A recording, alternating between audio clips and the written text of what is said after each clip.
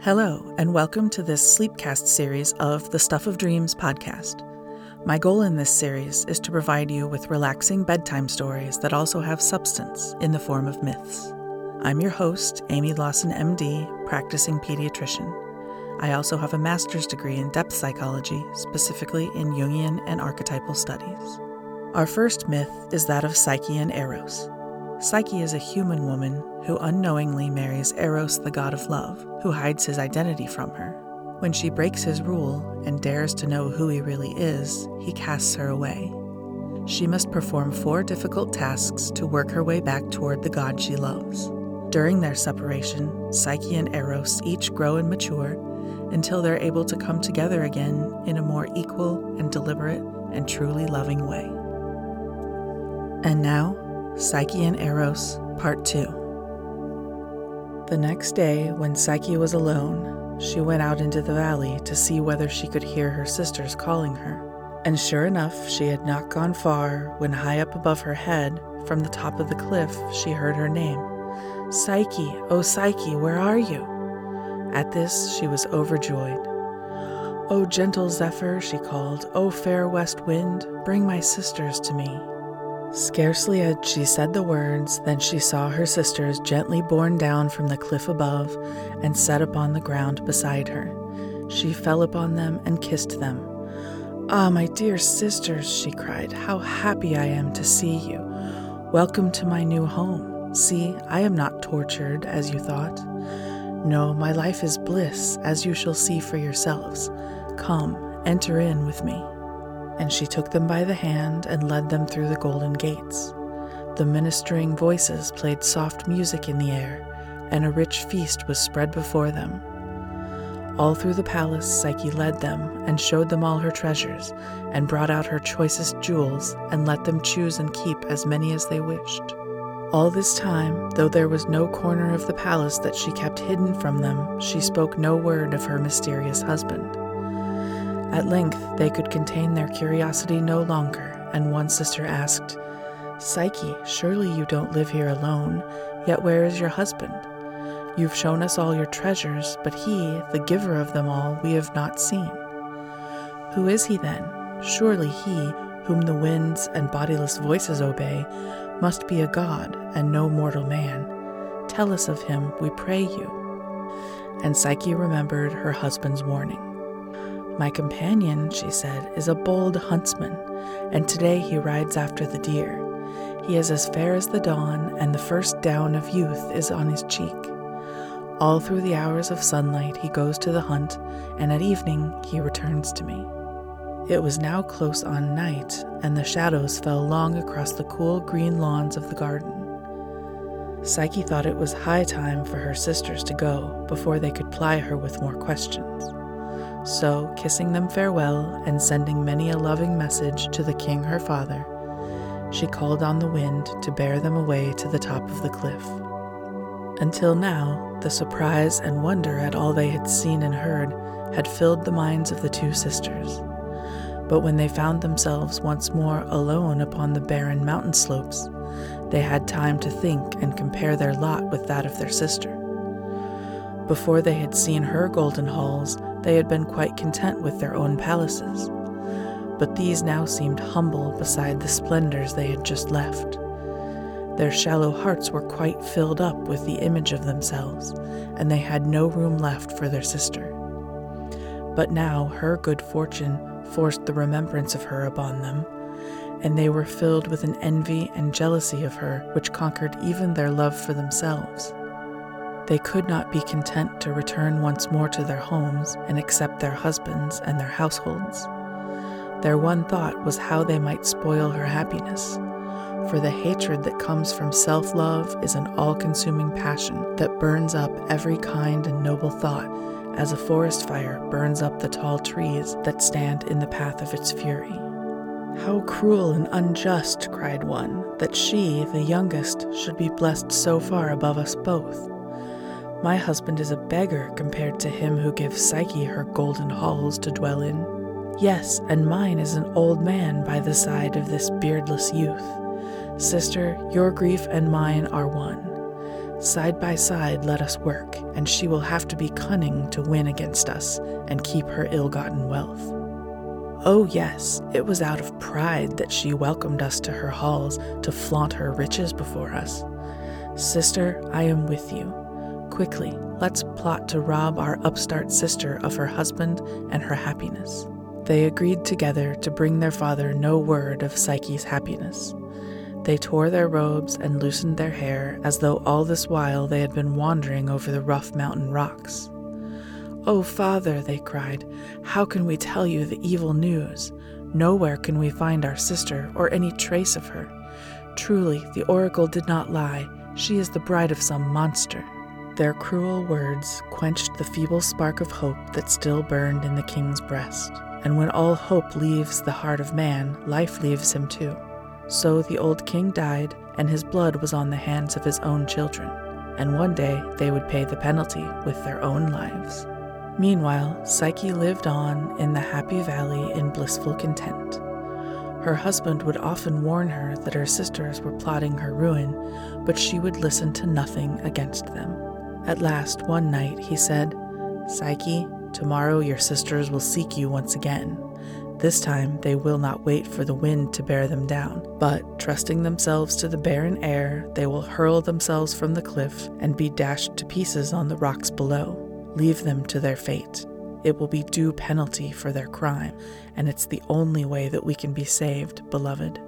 "My dearest," cried Psyche, "your cruelty would kill my love for you were it not immortal. But in truth, all my joy would be gone if I knew my sisters were killed when I could have saved them. Oh, my husband, by the love that makes us one, I beg you, send the wind once more to bear my sisters here." And she sobbed so pitifully and prayed so earnestly that once again he had not the heart to refuse.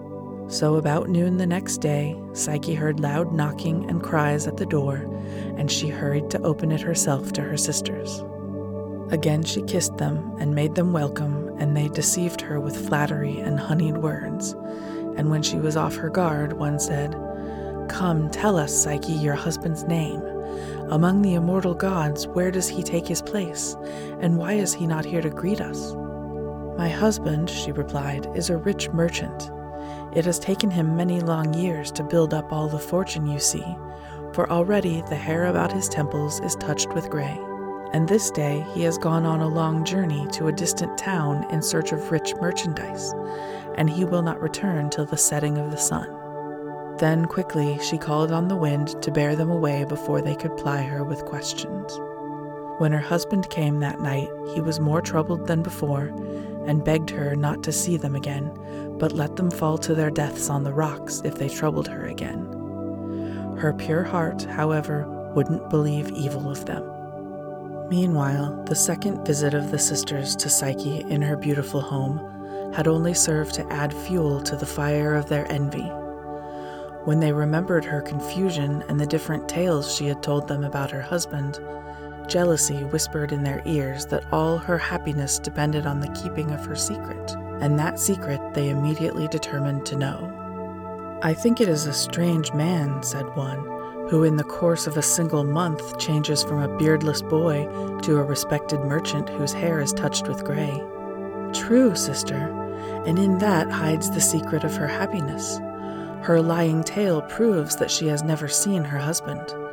And truly, he who would hide his face from the queen of his heart must be some child of the immortals, whose love for an earth-born maiden must be hidden from gods and men. Yes, and they who are loved of the immortals are themselves immortal too, and their children after them. Truly, sister, that Psyche should be a goddess is more than I can bear." "I feel it with you. It is not right that the youngest should have all. Let us invent some lying tale that will make her look upon her husband and break the spell which binds him to her. Remember the words of the oracle that doomed her to marry a monster? Let us go to her and say that now we know this to be true, and beg her to flee from her vile fate."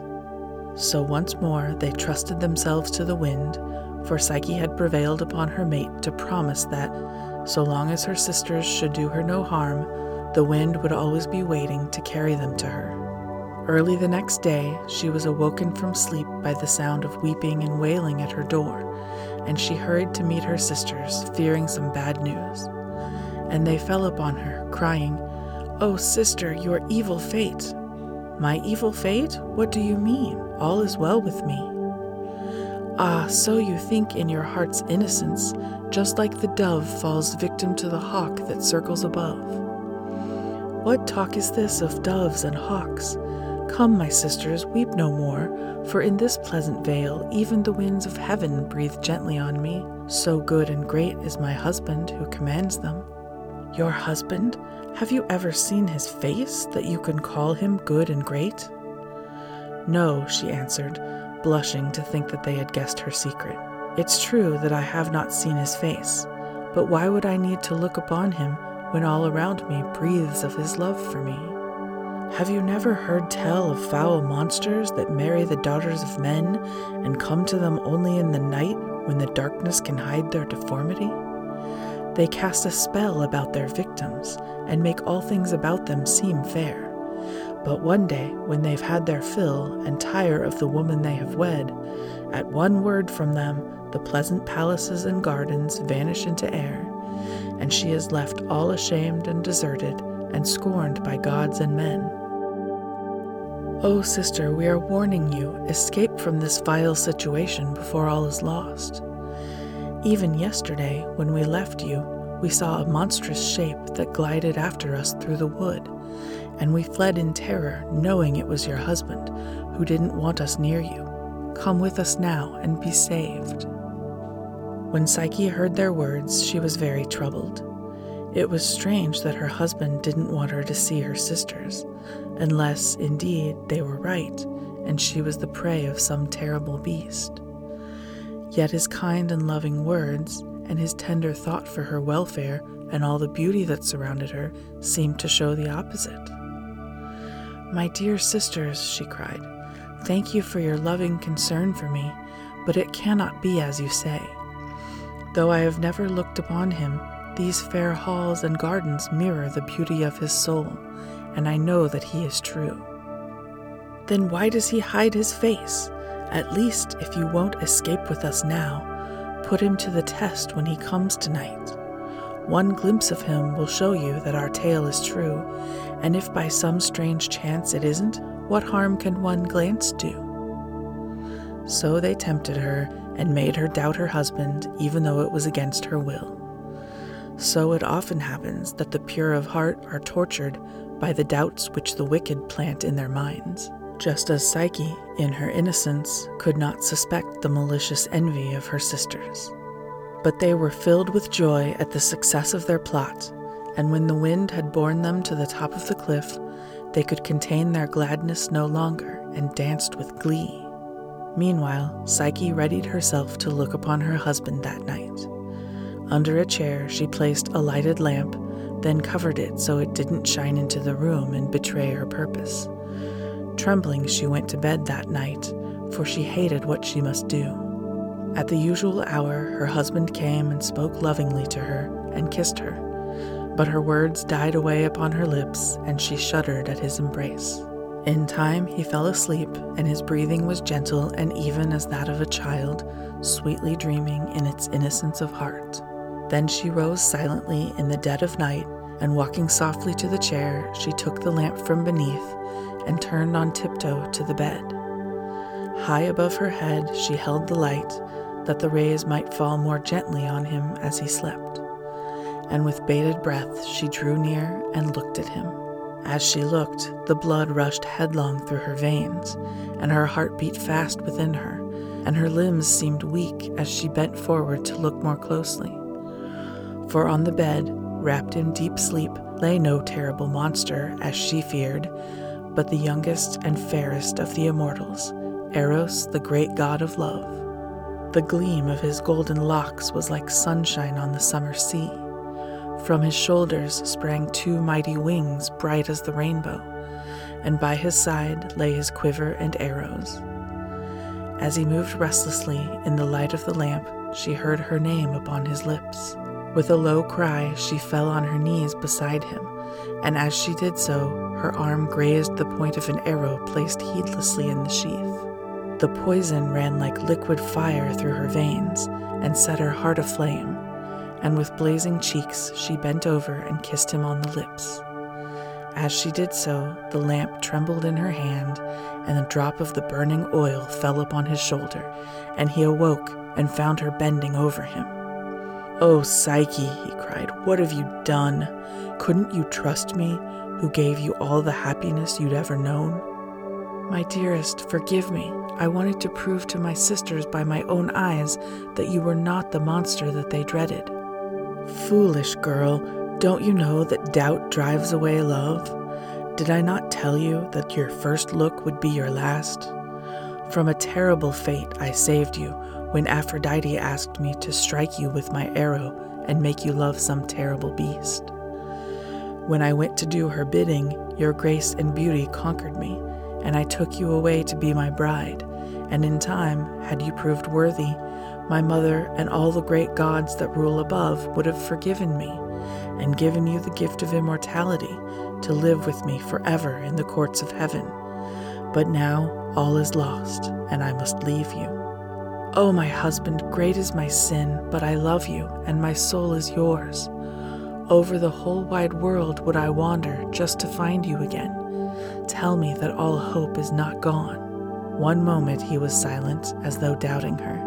Then he answered, "One way there lies before you, if your courage proves greater than your faith. One way you can reach me, the long, rough path of trial and sorrow. Heaven and earth will turn against you, for humans don't win immortality easily.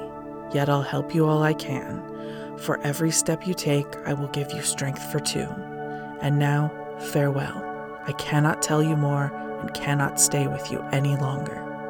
Goodbye." As he vanished from her eyes, Psyche fell to the floor, and for many a long hour she lay there, hearing and seeing nothing, as though life itself was gone. Meanwhile, the 2 sisters were waiting impatiently to know whether success had come of their evil plot.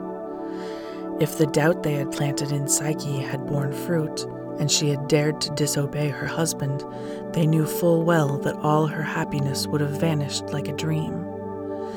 Yet, fearing the anger of him whom the winds of heaven obeyed, they dared not trust themselves to the wind who had carried them down before.